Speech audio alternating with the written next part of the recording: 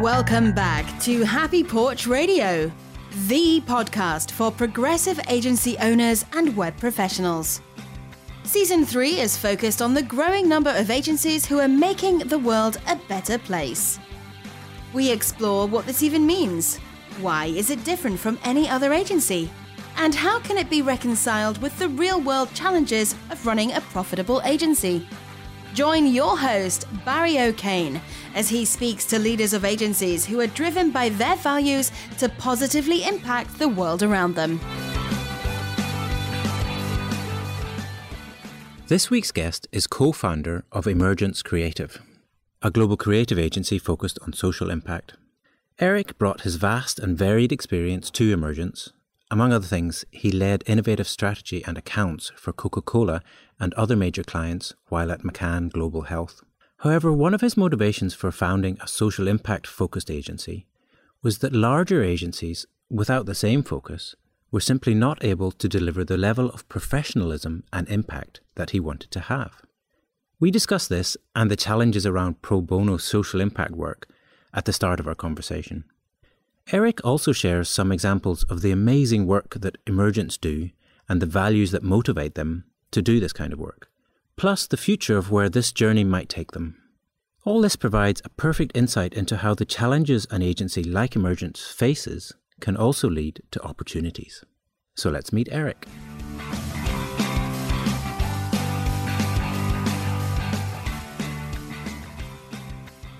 So I'm Eric Verkerke. I'm the co-founder and chief creative officer of Emergence Creative. A little redundant in the title there. So we're a social impact creative agency. We started about 3 years ago. My partner Raj and I used to be at McCann Erickson. I started up the global health practice at McCann and decided to run off on our own and try to do this independently about 3 years ago.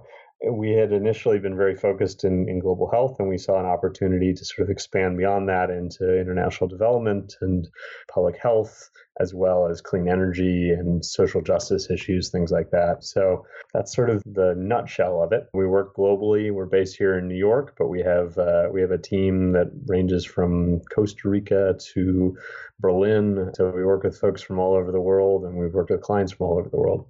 Yeah, fascinating. There's so much I'm really looking forward to the conversation. But let's start at the beginning. Why did you, when you said 3 years ago you went to, and you decided to do your own thing, why did you decide to do that? It's a combination of things. I think, really large agencies, frankly, struggle to do this kind of work. I think a lot of the big agencies just aren't really structured to do smaller and more agile projects. I think that's part of it. I think there's also just a desire for a degree of creative independence and the excitement of doing it on our own and sort of taking that leap. And I had helped start another startup a number of years ago, a medical device company that was also a social enterprise.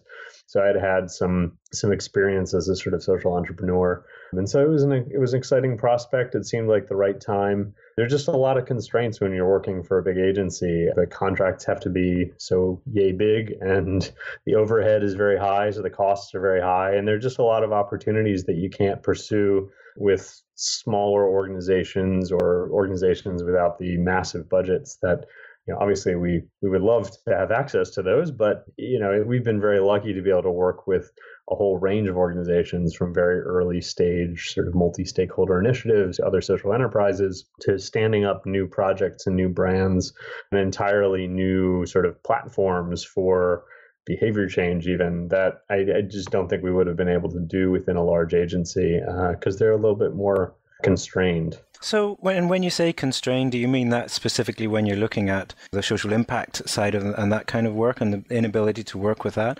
Or is it purely the scale that you're talking about? I'd say it's a combination of the two. I think social impact in large agencies is often seen as a pro bono area or a loss leader or a feel good, but it's kind of it's not a priority. Let's put it that way. And I think for us, we wanted to be able to work exclusively in social impact, do it at a very professional, high quality level, and do it within budgets that were affordable for organizations that are able to do that. So, I think, I'm sure you've experienced this as well, but I think that there's a lack of quality creative in the social impact space. And I think part of that comes from the kind of culture of pro bono work to some degree, which is that social impact organizations, whether it's NGOs or international development organizations, INGOs, they get used to either getting things for free or they don't really value communications or branding or creativity in the way that more commercial organizations often do, I think. And so for us, it was, we saw a market opportunity to really focus exclusively on social impact, to do it I would say at a reasonable but not cheap price point. So, there's lots of freelancers out there who work with these organizations, and you're never going to be able to compete with them on price. But I think that the value of bringing an agency that has a pool of talent and a real strategic process that has a depth to it and a rigorousness to it, or a rigor to it, is a big part of why we saw an opportunity. There's just a lot of very kind of ad hoc work that gets done that's either last minute or it's underfunded or there's not a lot of thought put into it. And so a lot of communications and marketing and brand work in social impact is very same-ish. You see the same kind of feel-goody kind of stuff. There's just a lot of generic work. And so it's been really exciting to be able to bring, I would say, almost a very professional commercial type lens to that and bring that into that area. That does sound interesting and very exciting, like you say.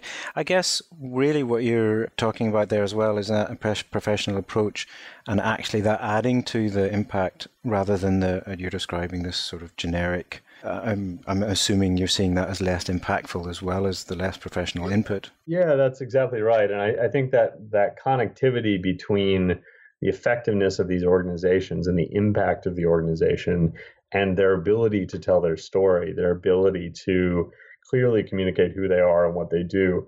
I do think those things are absolutely tied to each other. And I think there's often a bit of cockiness and overconfidence. I think a lot of folks in social impact are, very well educated. They've had very successful careers in other areas, and they tend to think that they can do everything. It's not, I don't know if you've worked with tech companies or engineers, but I love engineers. I love technically minded people. Physicians are often this way as well. They're highly trained. They're extremely intelligent. And they often just assume that because they're highly trained and extremely intelligent, that they can do everything. And so there's often a bit of people see communications as being trivial, or they see it as being an afterthought or something that anyone can do. And so I think we've really had to work at that perceptual shift with a lot of our clients from, we're just going to have somebody who's a friend of a friend do this thing as a favor, shifting from that to, we're actually going to, in the same way that we would hire a lawyer to do legal work for us, or, that we would hire PhDs to work on a certain research project for us. We're going to hire a really, professional agency to do this work for us. So that's been an interesting learning process for us, as well as a lot of the folks that we work with. Yeah, you used the term perception there, and you mentioned earlier about this sort of culture of the pro bono, kind of creating an expectation of, that this stuff doesn't matter. Do you think that is something, do you think that's part of it, that people view this part of the process, the communication, the clarity around that as not important? Or do you think it is budget driven, as in, hey, we've got a small budget, we need to decide where to put it?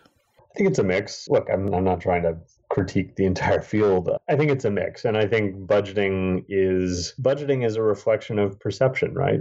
Yes, there are limited budgets, but there are also, I've seen many, many organizations where there are, literally hundreds of thousands of dollars put to consulting firms and, business and strategy consultants, and then they'll tack on 10 or 20K branding and communications piece. And, you're talking about order of magnitude difference in budget. And I think it's partly that there's a lot of perception that you just hire a designer at the end of a process, rather than engaging in this really thinking through what your values are and what your organization does and what its value proposition is.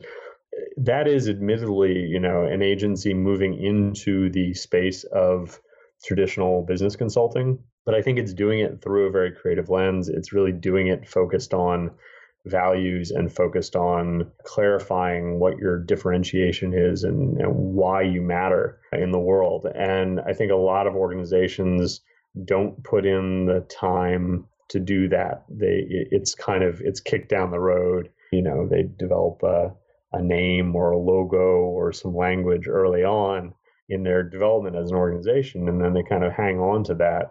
And maybe it's tweaked and refined over time, but there's never really a rigorous process where you think through, what are we saying and why? What does that mean? And I do think that there's often huge opportunity for and this is just on the brand side, but for broadening the impact of those organizations, for broadening the funds that they raise. I mean, we've certainly had plenty of clients who we rebranded and then went on to either bring in a lot more new clients or a lot of new funding, things like that. So I do think it can make a big difference, but it's the classic problem of advertising. 90% of it doesn't work. The problem is we don't know which 90%. And I think that's particularly true in branding because it's a somewhat ephemeral undertaking. We have a very rigorous process around it, but at the end of the day, it's largely about sort of self-belief to a certain degree. And you touched there on values, and I kind of was reading my interpretation of what you were saying is that you're talking about your values as providing the services to the organizations you're working with. How important do you feel or think that is from your point of view, from the agency's, from Emergency point of view? I think it's essential. The reason we focused exclusively on working in social impact was because A, it's something that we're passionate about. B, we thought it was an opportunity, as I said, a market opportunity. And I think the values that we bring to it, the rigor of it, and the depth of our approach comes from our experience working with organizations like this for a long time and recognizing that the way that you do that effectively is through trust and through, listening and shared value and understanding where a group is coming from, what they're trying to achieve, and then helping them to distill that down and clarify it and refine it, and then bring it to life through design or language or whatever the case may be. But yeah, I think that it is important. And I think that it's something, again, looking at the big agency kind of piece, it's difficult if you're working on, selling sugar water one day and then working on public health the next, or if you're selling cigarettes and working on some sort of social justice issue. I think that there is a lot of area of often hypocrisy, sometimes at the very least kind of questionable ethics, where some of these projects are, we're going to make a bunch of money doing very questionably ethical work, and then we're going to kind of make up for that by doing some pro bono work for what we consider to be a charity. I think that that's a pretty questionable approach to things. Yeah, interesting. But at the same time, here's playing a little bit of devil's advocate. Isn't that better than not doing any charity work at all? Oh yeah, absolutely. Except insofar as it does, as I mentioned and sort of alluded to, it distorts the market to a certain degree. If you've got a group that is being constantly provided something for free, it shifts the perception of value of that. So, but look, I agree with you. I think at the end of the day, it's better if, large corporations give to charity, regardless of whether what their fundamental business is good or bad for the world.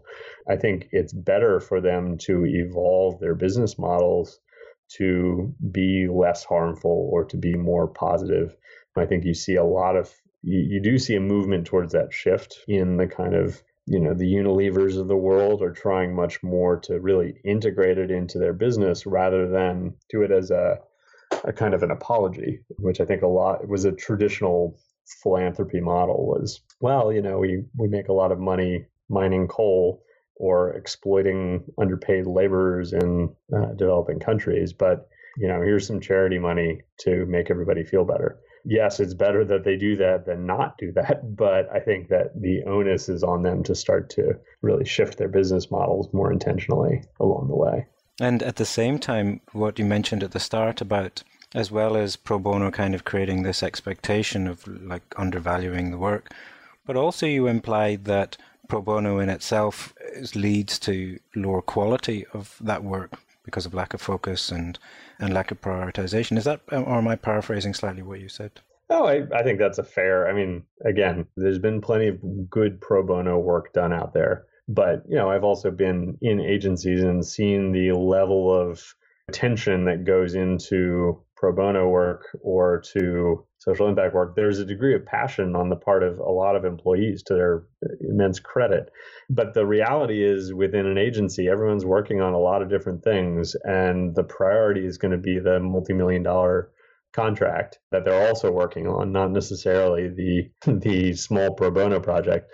So I guess what I'm saying is, long term, yes, I think that overall pro bono work tends to be lower quality. I think it tends to be under-resourced, and I think it tends to be deprioritized, not necessarily by the creative folks who are working on it, but by management. Like, a company does not have a huge incentive to put a lot of resources behind pro bono work. They have a lot more incentive to make it look as if something is a huge contribution, and then to limit the costs. I mean, just look at the economics of it. So that all makes sense. I could spend a long time just talking about that specific topic. But actually, let's talk a little bit more about Emergence. So we started that part of the conversation talking about why you decided to co-found and set it up on your own. Tell me a little bit about what the journey's been like over the last couple of years. You said you started off with a focus on sort of health and building up this broad global team. To just tell me a little bit about the story, the early days of the story as that was coming together. Yeah, I mean, early days, it was pretty wild. We, the first summer when we started up, when we just left McCann, was the World Cup, the last World Cup. So I guess we'll be coming up on 4 years fairly soon, next summer. So we were watching a lot of World Cup games and trying to figure out the brand, and we didn't have a name at that point, and so we were watching the World Cup. It was summer in New York. It was beautiful and hot out, and we were watching a lot of soccer and trying to come up with sort of the concept and the thrust. We knew we wanted to work on social impact. We had a kind of broad strokes idea around it. And I think it crystallized around this combination of science and creativity, and trying to understand patterns of human behavior and ideas that sort of capture the zeitgeist, or that can move people's behavior in one way or another. And that idea of emergence was really the genesis of that, understanding how patterns come out of very complex, sort of multifaceted interactions between lots of different people, lots of different units. And then I think that really resonated with us, and it ended up being a kind of driving force behind the work that we were doing, which was, we always wanted to have a lot of data, if you will, a lot of sort of points of contact or context for all of the development. And so as we started working through different projects, one of our first clients was the University of Calgary. It's this group called ICDC, the Interdisciplinary Chronic Disease Collaboration. They do a lot of work on chronic disease, hypertension and heart disease and things like that. And so they brought us on to do a multi-year, long-term behavior change trial up in Canada. And so that was really one of our first big projects, was to work on developing this behavior change platform based on a kind of branding, communications, marketing approach. So we ended up going out and doing a bunch of ethnographic research with patients out in Canada, and working very closely with the physicians to understand what were the clinically relevant pieces of information that they really wanted the patients, the sort of people in the trial, to understand. And then creating a brand, which is this brand Moxie that we created. And this, again, sort of trying to find something that would resonate within that cultural context that we were looking at, which is elderly, over 65 patients with a lot of health issues, to help them be compliant on their medication. So we've been working on that for over 3 years now. And, that's one of the sort of long-term contracts, long-term projects that we've had. It's been really exciting because we've really been able to see it go from, us sitting and watching the World Cup and getting a call from these guys who, were friends of Raj's, and to talking with these people, to creating the brand, to launching the platform. And now we start to see we're getting these qualitative studies back, and we're getting data from the platform, and it's really changing people's lives. It's literally getting people to stay on their medications, to change their diet and exercise, and it's doing that over a very long period of time. So that's been one of the really rewarding ones that we've worked on, where we've been able to kind of see it grow along with the company in some ways. And I think our thinking has kind of evolved as we've worked on it as well, in terms of seeing the potential to kind of apply those approaches to other areas and other health conditions. So that's been really interesting. I'm not sure that really gets at what you're talking about, but it absolutely does. That's a brilliant story.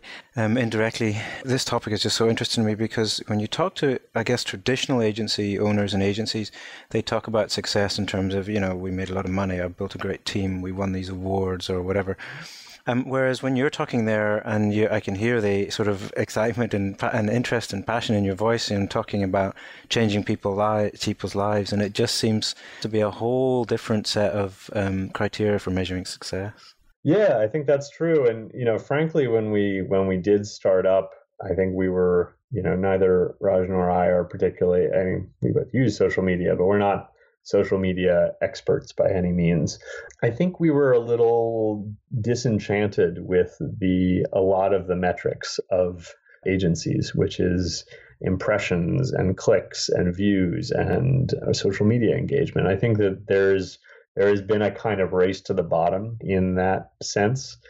And we really wanted to while we were at McCann, we had the chance to work on a number of projects that kind of gave us a sense of where the potential lay to really focus on changing behavior. And so that became really a driving force behind a lot of the work that we've done. I mean, we still do a lot of brand work where we're developing brands for new initiatives. But I do think at the end of the day, that's probably the sort of two or three core things that we really work on is trying to create brands that really reflect our own values to some degree, but to your earlier question, also reflect the values of the organization, and in a way that's going to really resonate with their audience or with their stakeholders or their customer, depending on, obviously some of these groups don't have customers, so they're selling something a little more intangible, or they're selling their impact, or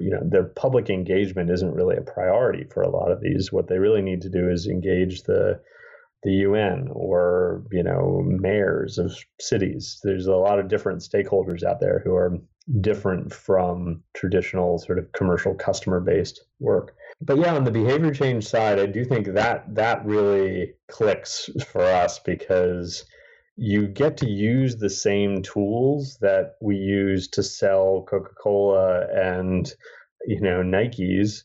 We use the same approaches, but we're using them to make people healthier or help people make themselves healthier ultimately. I mean, our Moxie platform is very much about sort of empowering people to help them make themselves healthier over time and to better understand their health conditions in a very non-paternalistic, non-patronizing way. So that's been really, really great in terms of being able to actually do that.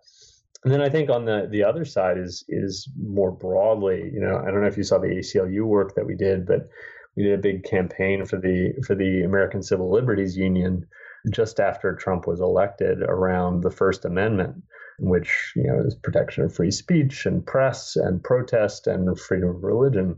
And so we did a bunch of public, fairly high profile billboards of the First Amendment translated into Arabic and Spanish. It was up in Times Square. It was down in DC. And to me, that was really resonant as well. And, I've had a lot of people react to that and just talk about, how that idea really sort of encapsulated a feeling that they had at the time. So, for that one, it's a little bit less about behavior change, and it's more about kind of either perceptual change or like finding an idea that kind of encapsulates or crystallizes the most powerful things or issues of the time. And I think that one was really exciting because it felt like it just kind of clicked to being the right expression of the right idea at the right time. And again, it did very well on social media. It got picked up. It's in a book now about the design of dissent, and which has been really exciting. But ultimately, I think it was the reactions of people to, that sense of something that really feels right is, again, I think is in terms of the kind of work that we're trying to do, that we're sort of seeking to achieve. That's really what matters to us. And do you measure, both of those are really, I find it inspirational, like the idea of being able to do that kind of work, not just actually doing it, but bringing that professional expertise and the experience you have and sort of, tackling, I guess, tough problems like that. But how do you personally measure the success of that? Or, it's difficult because before you mentioned sort of the very traditional impressions-based measurement because, well, I think a lot of that is because it's just an easy thing to measure. Whereas what you're talking about is a much deeper, more difficult thing to actually, quantify. Yeah, it is. And I think that's a good question. I would say to some degree, it shouldn't matter. And I'm gonna qualify that to some degree, which is that I think there are different campaigns and different pieces of creative work that get done for different reasons. I think some of them are done for very specific things. It could be fundraising, could be expanding your mailing list, things like that. Very tangible, practical. And I think metrics like that, absolutely, you should engage and use fully for things like that, because that is exactly how you should measure whether you're, we hosted the first Smart Cities conference in New York City. For us, the metrics that mattered were ticket sales and sponsorship dollars that came in. And it was very, very tangible, very easy to measure, very challenging, but, very hard and fast because we were co-owners of this conference and we were hosting it with another group. And so in that sense, it was very practical. There was a big idea behind the conference that I think was very much similar to what we were just talking about in terms of values and brand. But, in terms of the execution and the rollout, you have to get into the weeds of all of that. But I think what you're saying makes sense. I think that it's similar to some brand work, right? Some brand campaigns think different, for example. They're not immediately about selling more Apple computers.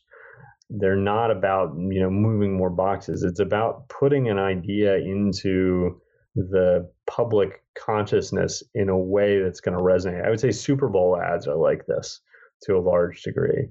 They're about finding something that resonates at this moment and capturing a feeling and ideally putting that into the minds of millions of people and then sort of seeing how that unfolds. And I think that's part of why the Super Bowl is such a great platform for those sorts of ads that are pretty conceptual and are like very high level sort of brand campaigns. So, I guess to some degree, I would say I like to think that you can always have that big idea behind all of the work that you do.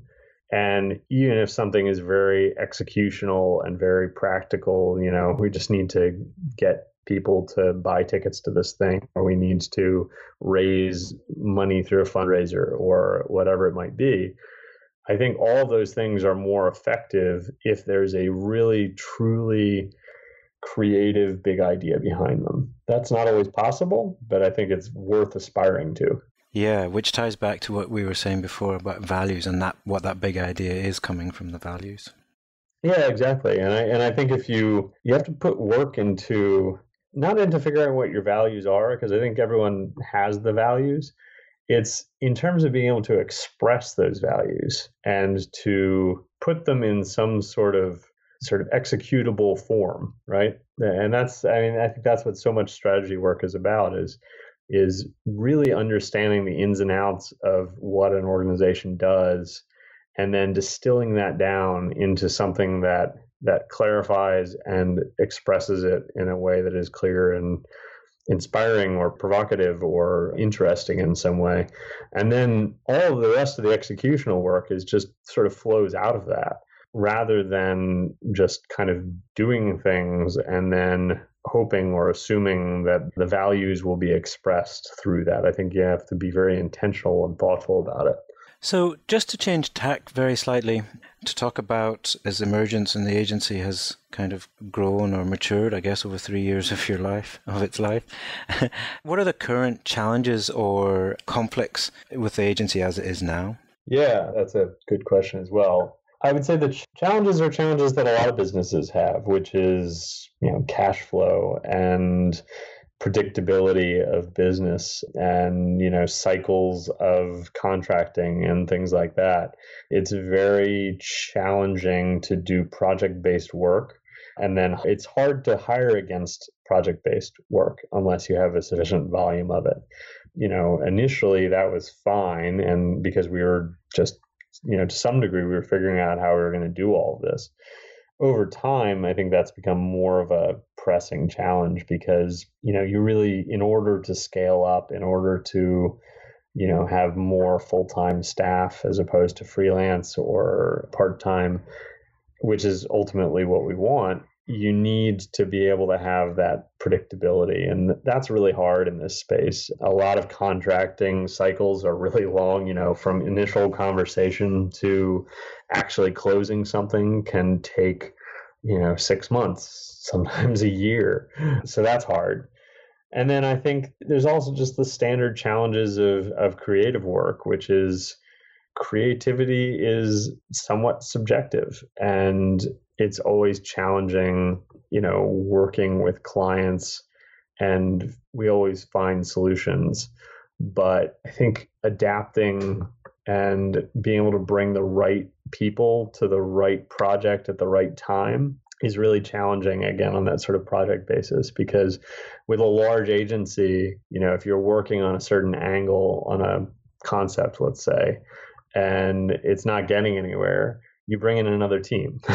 You ask for, another creative team, or you bring in a different designer, and you just have that pool pretty available in a large agency. I think for us, we do have a good pool of talent, but there's less of that ability to have a bunch of people kind of able to be moved around onto different projects as needed, because we have to subcontract various different things, as we tackle different projects. So yeah, I think the scaling issue, the predictability issue, those are all problems or challenges, if you will. And then I think honestly, digital is always really hard. Like I would say the building and dissemination of websites in this day and age has become both dramatically more complicated and dramatically simpler than it ever was. And that's caused a lot of problems because I think because of things like Squarespace and WordPress and stuff like that, there's very much a perception that you just throw up a website. And, so again, there's a lot of like downward cost pressure on that. But the reality is that actually decent websites are quite expensive to build and they take a long time. And the ins and outs of them are always dramatically more complicated than ever would have expected. And, neither of us are digital experts. We know some things, but I think that's proven to be a very challenging area of execution in particular, kind of going from strategy to brand or strategy to campaign concept. And then the sort of execution of that and the actual build of it is always proves to be the most challenging. But, I think those are pretty standard problems for most small businesses. I think maybe to kind of spin off that question, what we're finding is a really interesting and potentially exciting opportunity is that as a creative agency, we're starting to see that a lot of the things that we develop are potentially business ideas in and of themselves. And so this possibility of kind of operating as an incubator, if you will, or operating as a kind of a group that develops and then launches interesting platforms or ideas or businesses or solutions out into the world, that's proven to be really interesting in terms of this conference that I mentioned, as well as the Moxie platform, which we're looking at rolling out in the US. Brilliant. I like the fact that you segued my question, because that was going to be my next question. I guess the way to phrase the question then is, what is the future of Emergence? That's a good question. I think we'll always have this core of doing strategy and creative work. And I certainly think, there's a lot of potential for us to keep growing that and keep doing that. I think from a design side, I feel very proud of the work that we've done on branding and things like that. I think there's room for growth and improvement on digital, which would be really exciting for us in terms of being able to more fully bring to life the kind of ideas that we have. And that's just, it's a challenging thing. And as I said, it tends to be more expensive than we always anticipate. So figuring that out, I think that's exciting. And then I think this final piece, which is really the kind of, I'll call it an incubator for lack of a better term for now, but this ability to treat client opportunities as not just client opportunities, but as actual partnerships where they have a problem that they're looking to solve. And we have a lot of really smart, creative people with, deep science backgrounds and, subject area expertise in public health or in clean energy or wherever the thing may be. And we're able to combine the kind of creative approach or creative lens with that rigor. I think that has a lot of potential for us to build into something that can really act as a kind of an organization that starts to incubate and then spin off various different organizations over time that really provide creative or novel solutions to interesting problems that come our way. Wow, that is very cool. Thank you so much. Unfortunately, we're starting to run out of time. But so final question, just for anybody who's interested in Emergence or wants to follow up with yourself and find out more about the work you do, where can we point them? Sure. It's emergence-creative.com. And thanks again, Eric. I really appreciate your time. And I know that I enjoyed talking and hearing what you had to share. I'm sure the listeners will as well. It was my pleasure. Thank you for having me on.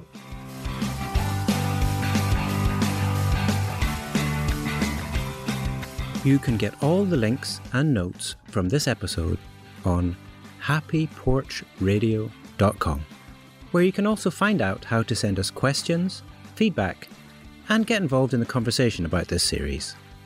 If you enjoyed the show, please share with anyone else who might enjoy it too. Thanks for listening.